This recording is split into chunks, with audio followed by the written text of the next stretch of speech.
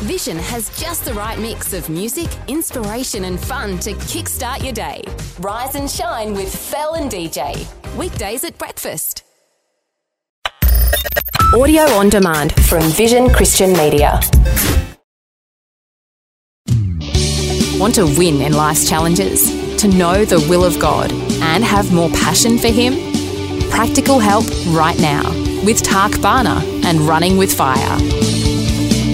We're talking this week about one of my favourite topics. I hope it becomes your favourite topic because it probably is one of the most important disciplines of the Christian life, and that's the whole aspect of prayer.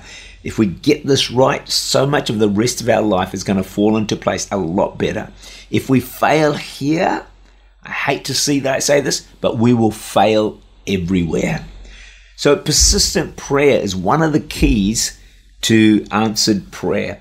Jacob prayed, I'll not let you go until you bless me. Elijah, remember, he prayed 7 times. He saw the cloud the size of a man's hand. Naaman dipped in the water 7 times. Daniel prayed, fasted 21 days before the angel Gabriel was able to get through. What's the common denominator in all those? Persistent, ongoing prayer. Let me tell you an amazing story.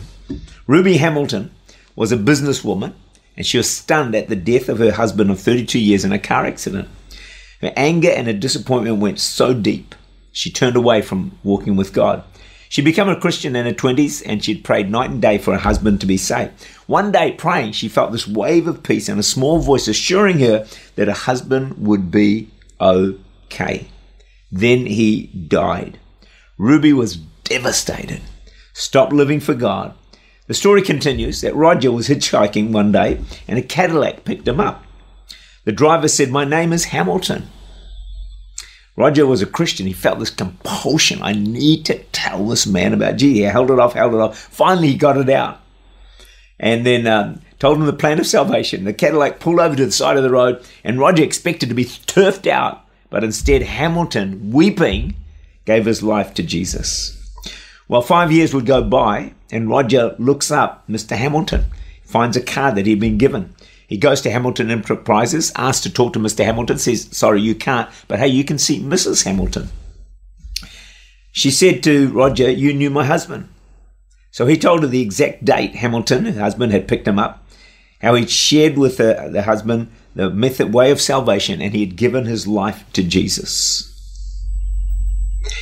At that moment, the wife starts to break out in sobs and in tears. She said, "I'd prayed for my husband's salvation for years. I believe God would save him." She told Roger, "My husband died in a car crash the same day after he let you out of the car. I thought God had not kept his promise. And that's why I had stopped living for God." God keeps his promises.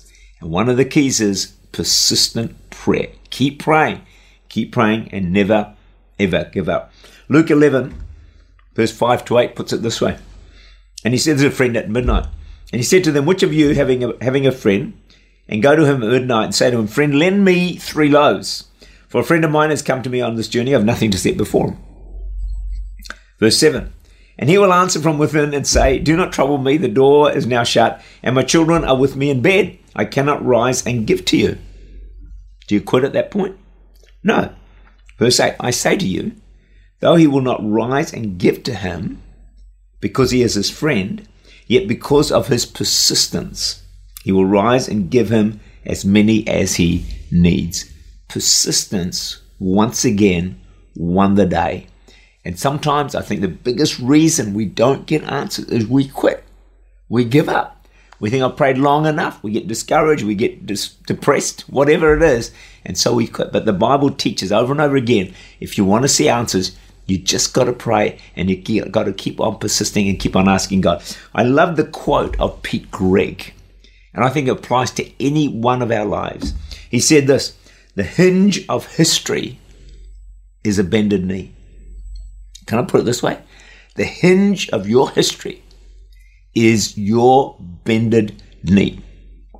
If you will bend your knee and cry out to God, you will establish your future history under the favor and of the blessing of God. It's my prayer that you'll stay with me as I share with you this week, that there'll be an impartation into your heart and a greater desire to pray. It will change your life. Tak Bhana is the Senior Pastor of Church Unlimited in Auckland, New Zealand. For more information, to make contact or to listen again, look for Running with Fire at our website, vision.org.au.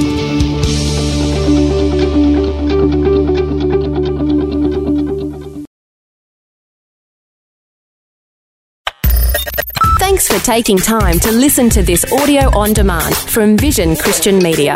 To find out more about us, go to vision.org.au.